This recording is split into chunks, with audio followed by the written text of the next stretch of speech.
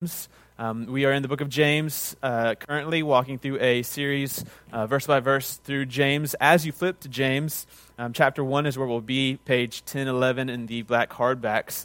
I want to ask you a question. We'll be in James chapter 1 this morning. I want to ask you a question. The question is this: what would you do if one morning you woke up and you didn't know who you were? What would you do if you woke up one day and didn't recognize yourself? You didn't know where you were. You didn't know who you were. You didn't know why you were there. You didn't know what you're supposed to do, where you're supposed to go. And what would your first move be? I mean, you'd maybe look for clues, I guess. See if there's a driver's license on you. Sounds like a Jason Bourne movie. Or what would you do if all of a sudden you couldn't remember your past? You had amnesia. And you couldn't remember all of the people and places and events that shaped who you are to this day.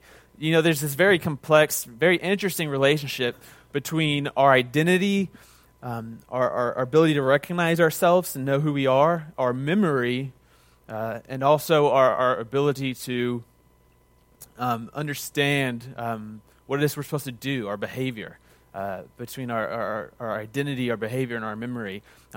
There's a movie that I think is an amazing movie. I highly recommend it, unless it's graphic, in which case Lindsay wanted you to watch it. She watches some horrible stuff. I'm like, Lindsay, you're married to a pastor. Turn it off. People aren't laughing. That's because they know it's true. So it's been a while since I've seen the movie, but anyone seen the movie? It was directed by Christopher Nolan, Memento? Few people? Okay. Memento is this kind of mind-bending movie. For those who have seen it, you know why some people consider it one of the best films in the last decade, 2 decades. It explores this kind of theme. So this man wakes up and he starts to find out that he was in an accident. 2 men attacked him and his wife was murdered. But he suffers from a rare, super rare condition where he cannot remember anything that happened after the accident. So when he wakes up in the morning, he doesn't know who he is or where he is or why he's there. 15 minutes later, he doesn't know what happened 15 minutes ago. When he's standing in the street, he doesn't know where he's supposed to go or why he's going there.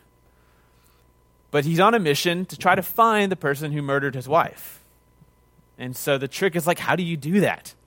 How do you work in a day to compile some evidence and then have it in a place where the next day you have to wake up and start all over from brand new again? And it's very interesting the way he does it, right? He comes up with a very complex system where he tattoos himself with information, and every morning there's this routine, right?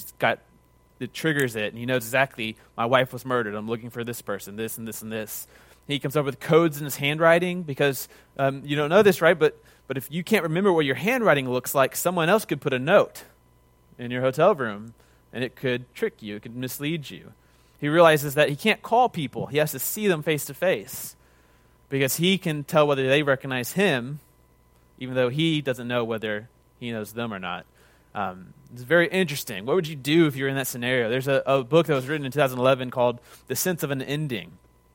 A very popular book by Julian Barnes, and it explores this kind of relationship between your memory, your personal memory, and then your self-identity. And it explores this kind of fear that memory can be problematic. Our memories sometimes can be self-serving, right? Whether consciously or unconsciously. Our memories are selective and partial. There are some things we can never forget, and then there are other things that we can never remember. And often we don't know why. And in the book, it's about a man who is retelling his life. He's an older man in his 60s, and he's retelling the story of his life. And as he's retelling it, he gets a copy of a journal from his best friend who he had gone through life with. And it tells a whole different account of his life than what he had remembered. What if you found out that all of your past memories maybe didn't happen the way you think they happened? And he starts to have this existential crisis. What if I've remembered wrongly? Did I really do that? Did I say that? That's not how I remember that situation. At one point, he says this, Tony, the main character, he says, I don't want to deceive myself sentimentally about something that wasn't even true at the time. After he read something that he wrote to his friend, he says, all I could do was plead that I had been its author then, but wasn't its author now. Indeed, I don't recognize that part of myself from where that letter came, but perhaps that was simply further self-deception. Do you recognize yourself? Do you know who you are? Do you remember who you are? Do you let that identity influence your behavior? These are the themes that James is going to hit on this morning in our passage. Okay, we're in James 1. We'll read from verse 19 through verse 27. If you'll remember, the book of James is our third weekend in the book of James. Is a letter written by Jesus' brother to Jewish Christians spread out all over the world. They've been dispersed into the world. They're being persecuted. They're being oppressed, primarily economically. So they're being lashed out at by rich people and being outcast. And so they are experiencing oppression. James is writing and encouraging them, even though you're going through this hard time, even though you're going through these trials, don't give in to temptation. Keep following Jesus. The special thing about the book of James is while it only mentions Jesus' name twice, it is, I think, maybe the most Jesus-centered book of the New Testament other than the Gospels. Reason being, the book of James is almost completely just a summary of all of Jesus' teachings, primarily the Sermon on the Mount, and we'll get to see that a little bit today. James is pleading with these early Christian communities in the 40s. This is very early Christianity, that they would live the life that Jesus had called his people to live. And so with that in mind, we pick it up in verse 19. James says this, know this, my beloved brothers, let every person be quick to hear, slow to speak, slow to anger. No conjunctions. Quick to hear, slow to speak, slow to anger. For the anger of man does not produce the righteousness or justice of God. Therefore put away all filthiness and rampant wickedness, and receive with meekness the implanted word which is able to save your souls. This advice here, these first three commands, says hear this, then three imperatives, one right after another. The book of James is full of these commands. Do this, do this, do this. This advice, if it was followed, would probably save 85% of the world's problems.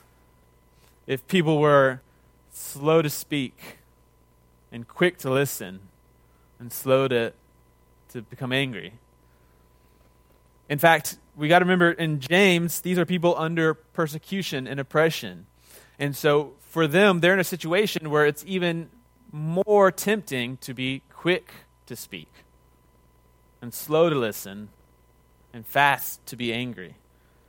James stands in a long line of wisdom prophets, Jewish and Greek philosophers who think that silence is often better than speech. James is a little bit different in that he's very pessimistic about speech. We'll see throughout the book. In this passage, James sets up a few themes. He'll come back throughout the book. And one of them is speech, his thoughts, his ethics of speech. And he's very pessimistic. He thinks that primarily the things that come out of your mouth are going to do a whole lot of harm to the world. And so you need some intense self-control.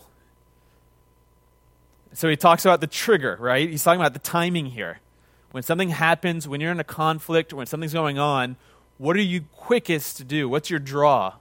And he says, go to listen. Not just be silent and think about your reply, right? But listen. How many problems would be solved if people would just listen to each other? And he says, be slow to talk. Talk after you've thought about it. There are very few things that you'll say when you're angry that you couldn't say later in a better way. And it says, so be slow to anger as well. There's a reason. He says, because the anger of man doesn't produce the righteousness of God. This word righteousness, dikaiosune in the Greek, it can mean righteousness or justice. It's one word in Greek. In English, we have two words for it. You can thank French and Latin for that. And so your Bible takes this one word, dikaiosune, and it translates it righteousness some places and justice other places, and does you no good at all. Okay? I think it should be justice here, the justice of God. He's saying when you communicate with each other in such a violent kind of angry way, that doesn't bring about the kind of world that God wants us to be in. That doesn't bring about the justice of God. I think the righteousness of God here in James in verse 20 is his synonym for Jesus' phrase, the kingdom of God, which is the world on earth as God desires it. His will being accomplished here as it is in heaven. And note he says, it doesn't happen through anger. If you want to see God's will accomplished on earth, if you want to see the kingdom come, Jesus says we're supposed to pray for the kingdom to come. He says anger's the wrong emotion to get you there. Slow to speak, quick to listen, slow to anger. Why? Because it's not going to do what you want it to do. If you're a community that's having problems, anger is not going to fix those problems. If you're relating to the outside world or to people who are persecuting you or to people who are putting you in a tough situation, anger is not going to fix that situation. Despite how it might feel, despite how tempting it might be. And I've just got to say, because we're in a political season, things have been rough. Things are probably going to get rougher. Remember what James says here when you hear politicians speak. Anger does not accomplish the justice of God. It doesn't produce it. That's not the path to it. So if you can't listen to other people, and if you can't close your mouth, and if you can't control your emotions, then you're not going to be able to provide solutions and build a community, build a society where there's love and justice and freedom and peace. People who study speech, our language to each other, have long noticed that there's this curious thing that happens in certain types of statements, certain types of speech. Sometimes words work. It's called speech act theory. Sometimes our actual words do what they're saying. I'll give you an example. I promise you I'll be here next Sunday. Did you catch it? How did I promise you that? By saying, I promise you I'll be here next Sunday. The actual words they executed, right? What they were describing. Or congratulations on the new job. How did I congratulate that person? By saying, congratulations. The words themselves did it. Or this one for married couples. Honey, do you really need to spend another hour on the computer? It's not a question, right? That's a command. Your words are doing something there. That's not an innocent question. That's a get off the computer and help me with the kids. Our words act. Our words work. Apparently it works both ways, though. Not only do our words work, and this is why James is so afraid of them. He'll talk about it in chapter 3. Sometimes our words get out in the world, and we can't get them back, and they just go on a rampage and tear people apart. He says they're like a fire. It's like the pit of hell opens up. I mean, James is very pessimistic. He thinks if you're going to follow Jesus and you want to see the kingdom come, you're going to have to be very, very self-controlled with your speech. To be a Christian is to be someone in the process of learning how to talk. Because before we knew Jesus, we talked in a way that we should not have talked. And I'm not talking about just specific words. I'm talking about the way we use words, how we use them to build others up or to tear them down, to listen and build bridges or to divide, to unify.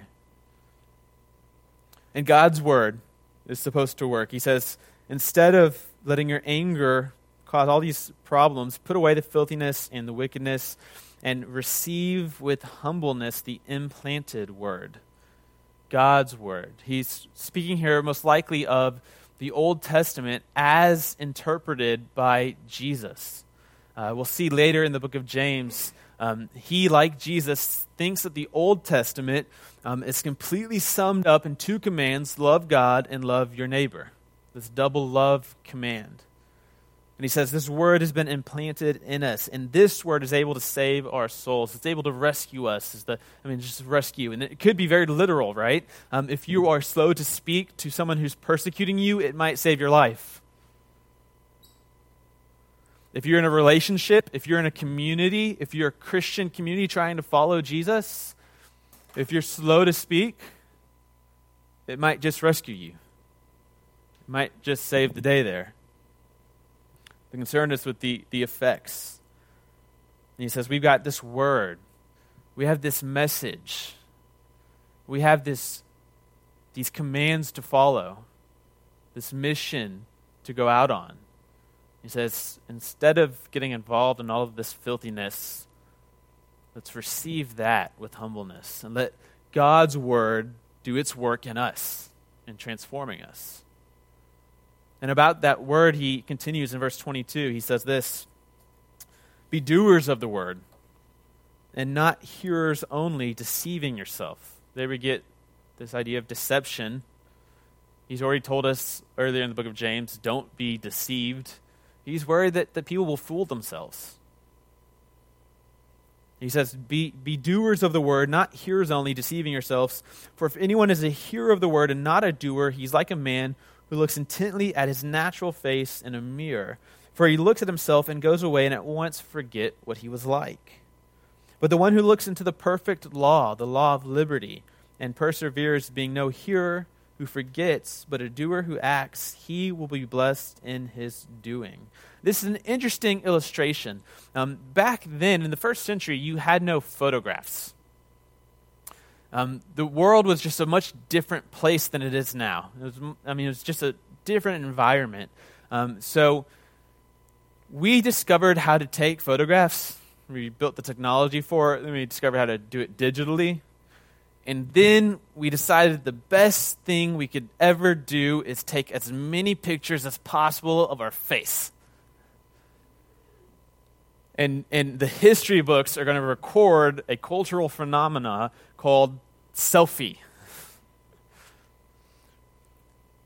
Now, I don't know what people in the first century would have done if they had cameras. They might have looked at themselves. But they did not have such access. Almost none of them had mirrors. None of them most likely had drawings of themselves or could afford someone to paint a portrait of themselves.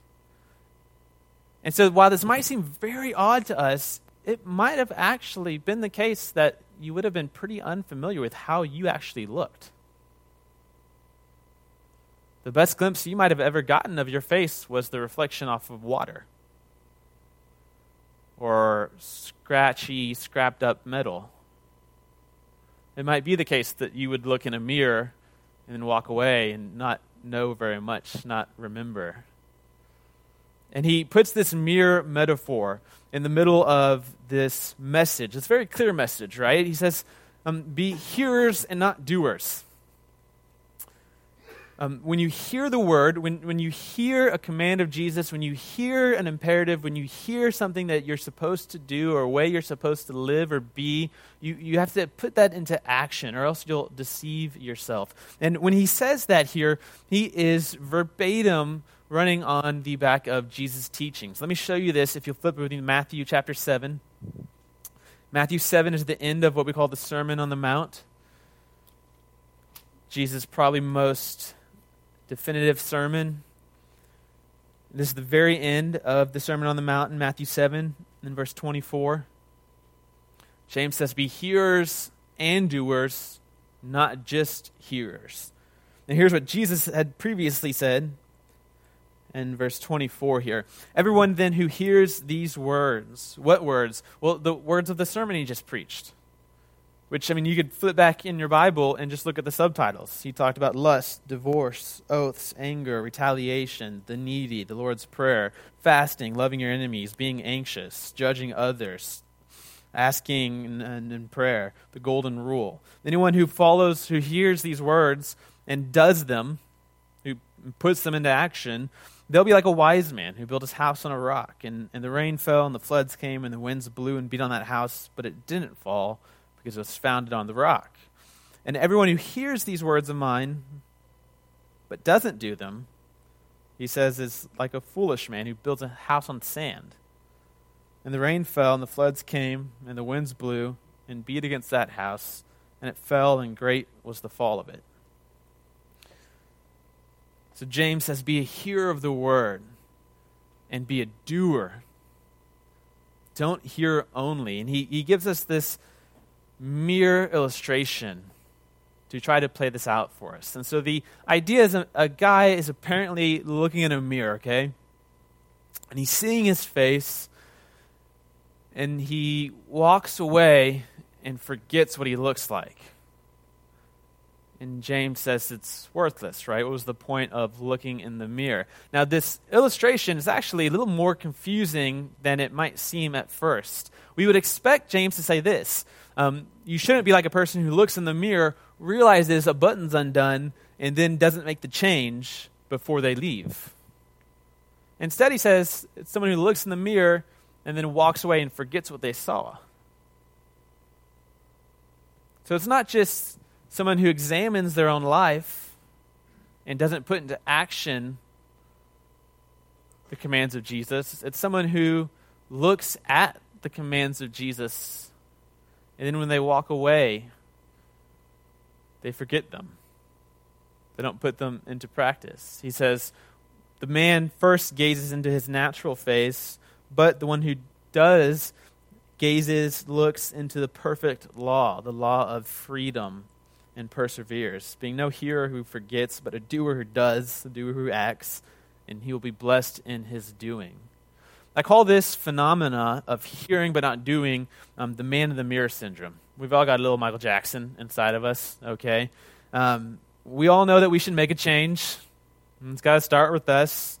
We all know that God has some better ideas for our life than some of the things we're currently doing and walking in and situations that we're in. But we haven't made the changes, right? It's almost as if we're not seeing it right, if it's a mirror, or we're seeing it, but then we're forgetting it when we walk away. We're hearing, but we're not doing.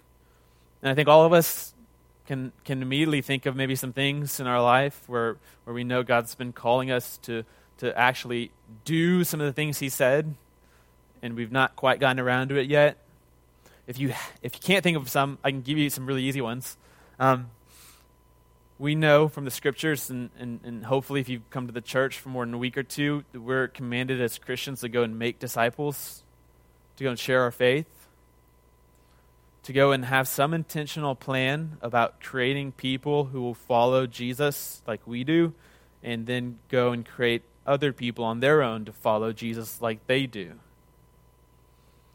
And we might hear that and hear that and hear that and hear that, and yet someone with the man in the mirror syndrome would just never get around to trying something out on Monday, praying for somebody, or starting a conversation.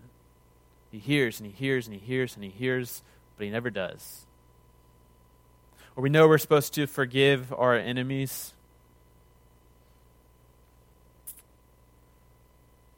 And we hear that. But then we see our actual enemies and we go, that can't be forgiven. And we hear and we hear and we hear and we hear, but we don't do. We have the man in the mirror syndrome. We either not seeing correctly, or we're seeing and then just forgetting when we leave. We know we're supposed to live generously. This is why you can have people, and I think it's an epidemic in the Western church, who go to church and not just like a once a month, once every 3 months, twice a year type of thing, but like actively be participating in a church and still have very little life change. Like still look very much like everybody else who is not a Christian. as if the lifestyle of a Christian, the path that Jesus has called us to, is the same as the path of violence and hatred that the world leads us down, materialism and consumerism, hateful ideology. And so someone might sit in church for 5 years, and after 5 years, their prayer life is almost identical to their prayer life 5 years ago. Or they sit for 5 years, and in 5 years, the way they relate to other people looks the exact same. And James is saying it's pointless, right? It's worthless. It's a waste of your time. Get a better hobby. If you're going to hear, and you're never going to do, if you're never going to let that word work itself out in you, he says it's pointless. It's in vain. It's not going to do what it's supposed to do in your life. And yet, I think this is the case. Now, I would say sometimes we get so concerned about our own situation that we forget that we're not the worst people who have ever lived, right? There are nominal Christians in the church, people who say they're Christians, go to church but don't act like Christians. That bothers a lot of us. But apparently there were in the first century too, right? We didn't come up with this trick. I was talking with someone from the first service who has a few more years than I do, and she was talking about how the 60s, the whole political and cultural phenomenon of the late 60s reminds her so much of what's happening in this election cycle with the racial tensions and the political rhetoric. And it was interesting to think through, we think this is the worst it's ever been, but for her, this is just we've been here before.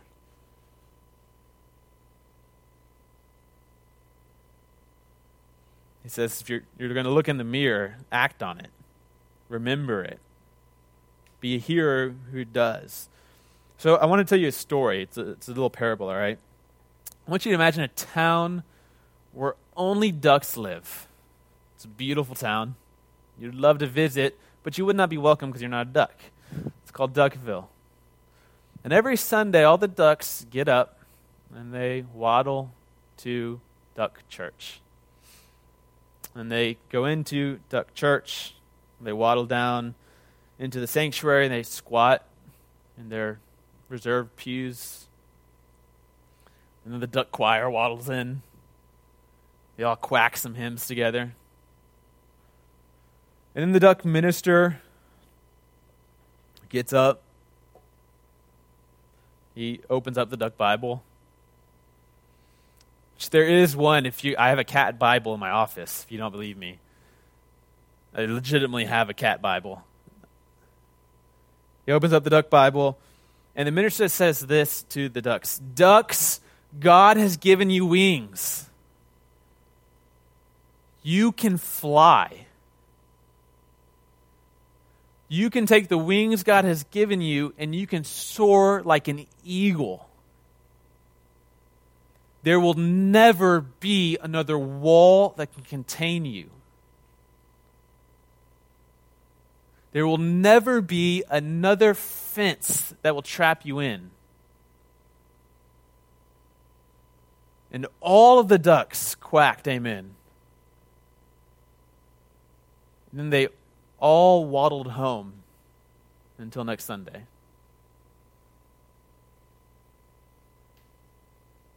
This is the story James is telling, right? Somebody just gets input, and there's no output. And he says it's not only is it not accomplishing what it's supposed to accomplish, but you're deceiving yourself.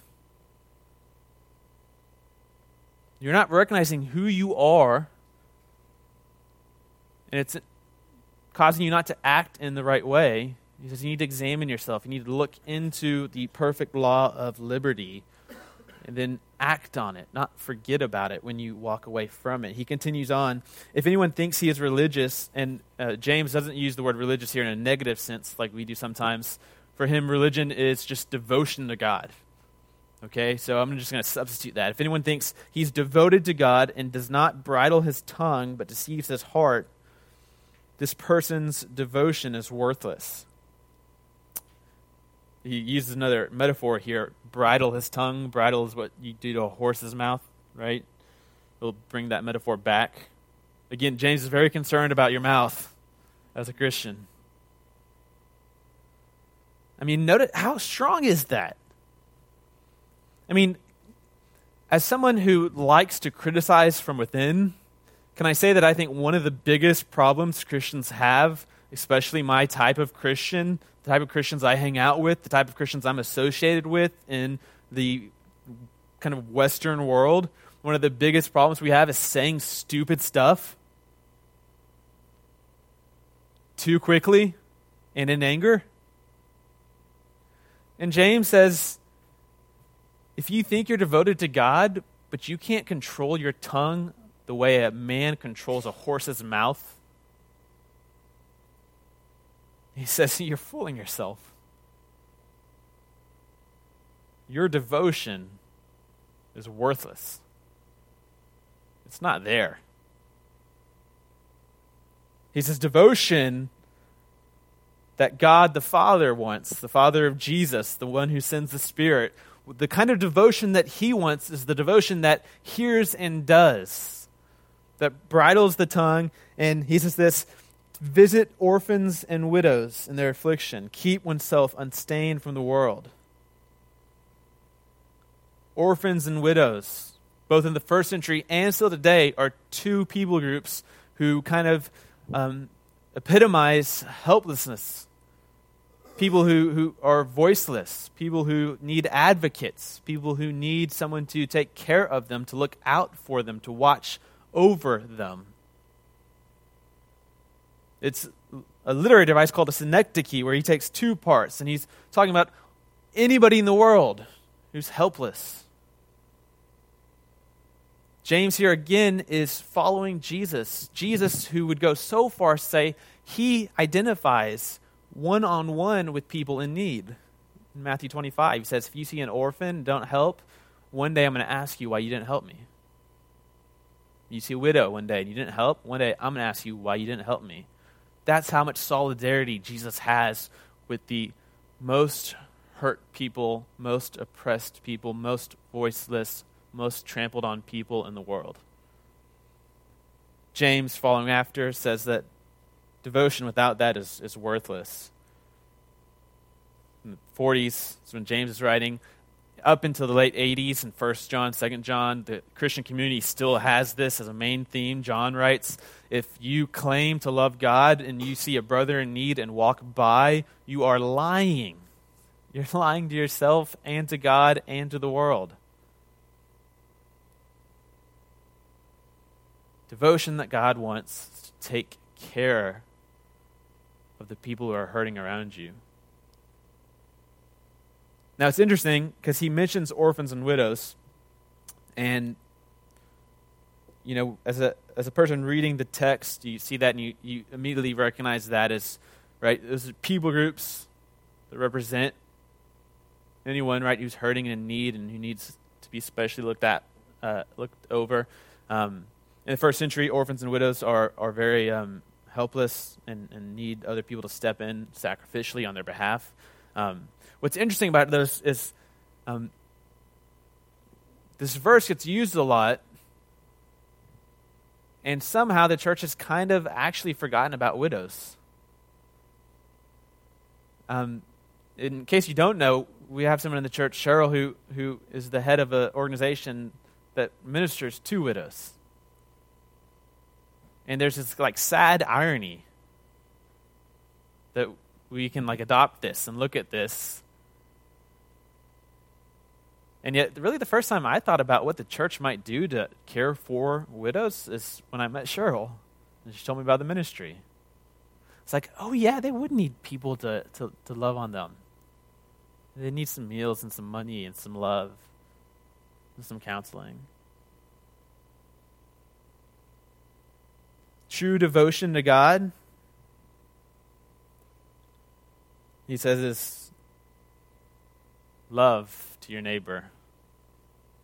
actions and speech that bring about the justice of God, putting into practice the commands of Jesus. That's true devotion. That's what God the Father will accept. That's the community that he's looking for. That's the type of individual he's trying to create in us. James says, receive that word. Let it do its work inside of you. And so the question this morning is this: will you look in the mirror?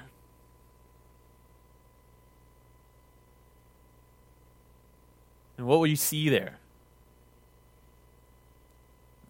What areas have you not started to do, even though you've heard and heard and heard and heard? I mean, we can all agree we're all much more educated than we are obedient. We know more than we live, in a Christian sense. Or better yet, we know better than we live. So you look in the mirror and what is it that you've yet to implement in your life, but yet you've heard and you've had that input, there's just been no output yet. Or you look in that mirror and you see the ideal, you see the law, the perfect law of freedom, you see what Jesus was getting after during his life and with his ministry, what he's still trying to do in the world. And you don't forget it. You remember it. That's the problem. We see it and then we either don't see it correctly or we forget it. We're distracted. We ignore it. Somehow it loses out of our minds. And so we're like the fool who comes every week and looks in the mirror and then forgets what we look like. The ducks who waddle home every week after cheering that they can fly. So will you look in the mirror? And then would you be a doer who does, who's blessed in his doing, who doesn't forget, and avoid being a hearer who hears but forgets and doesn't do? May we be individuals who put into concrete action the commands and teachings of Jesus. May we be a community that takes concrete steps to act and look like the community of followers Jesus desires. And may we interact with the world in the way that Jesus has sent us out to interact with the world. That's my prayer for us. Starts by examining ourselves and then by taking a step. Starts by hearing and then on Monday, doing. Would you pray with me?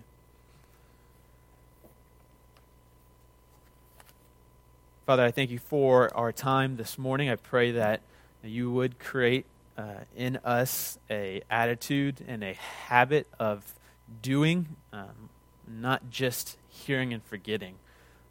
Father, I pray that we would not be those who look in the mirror in vain, but those who look in the mirror and make adjustments, and those who look in the mirror and leave and remember.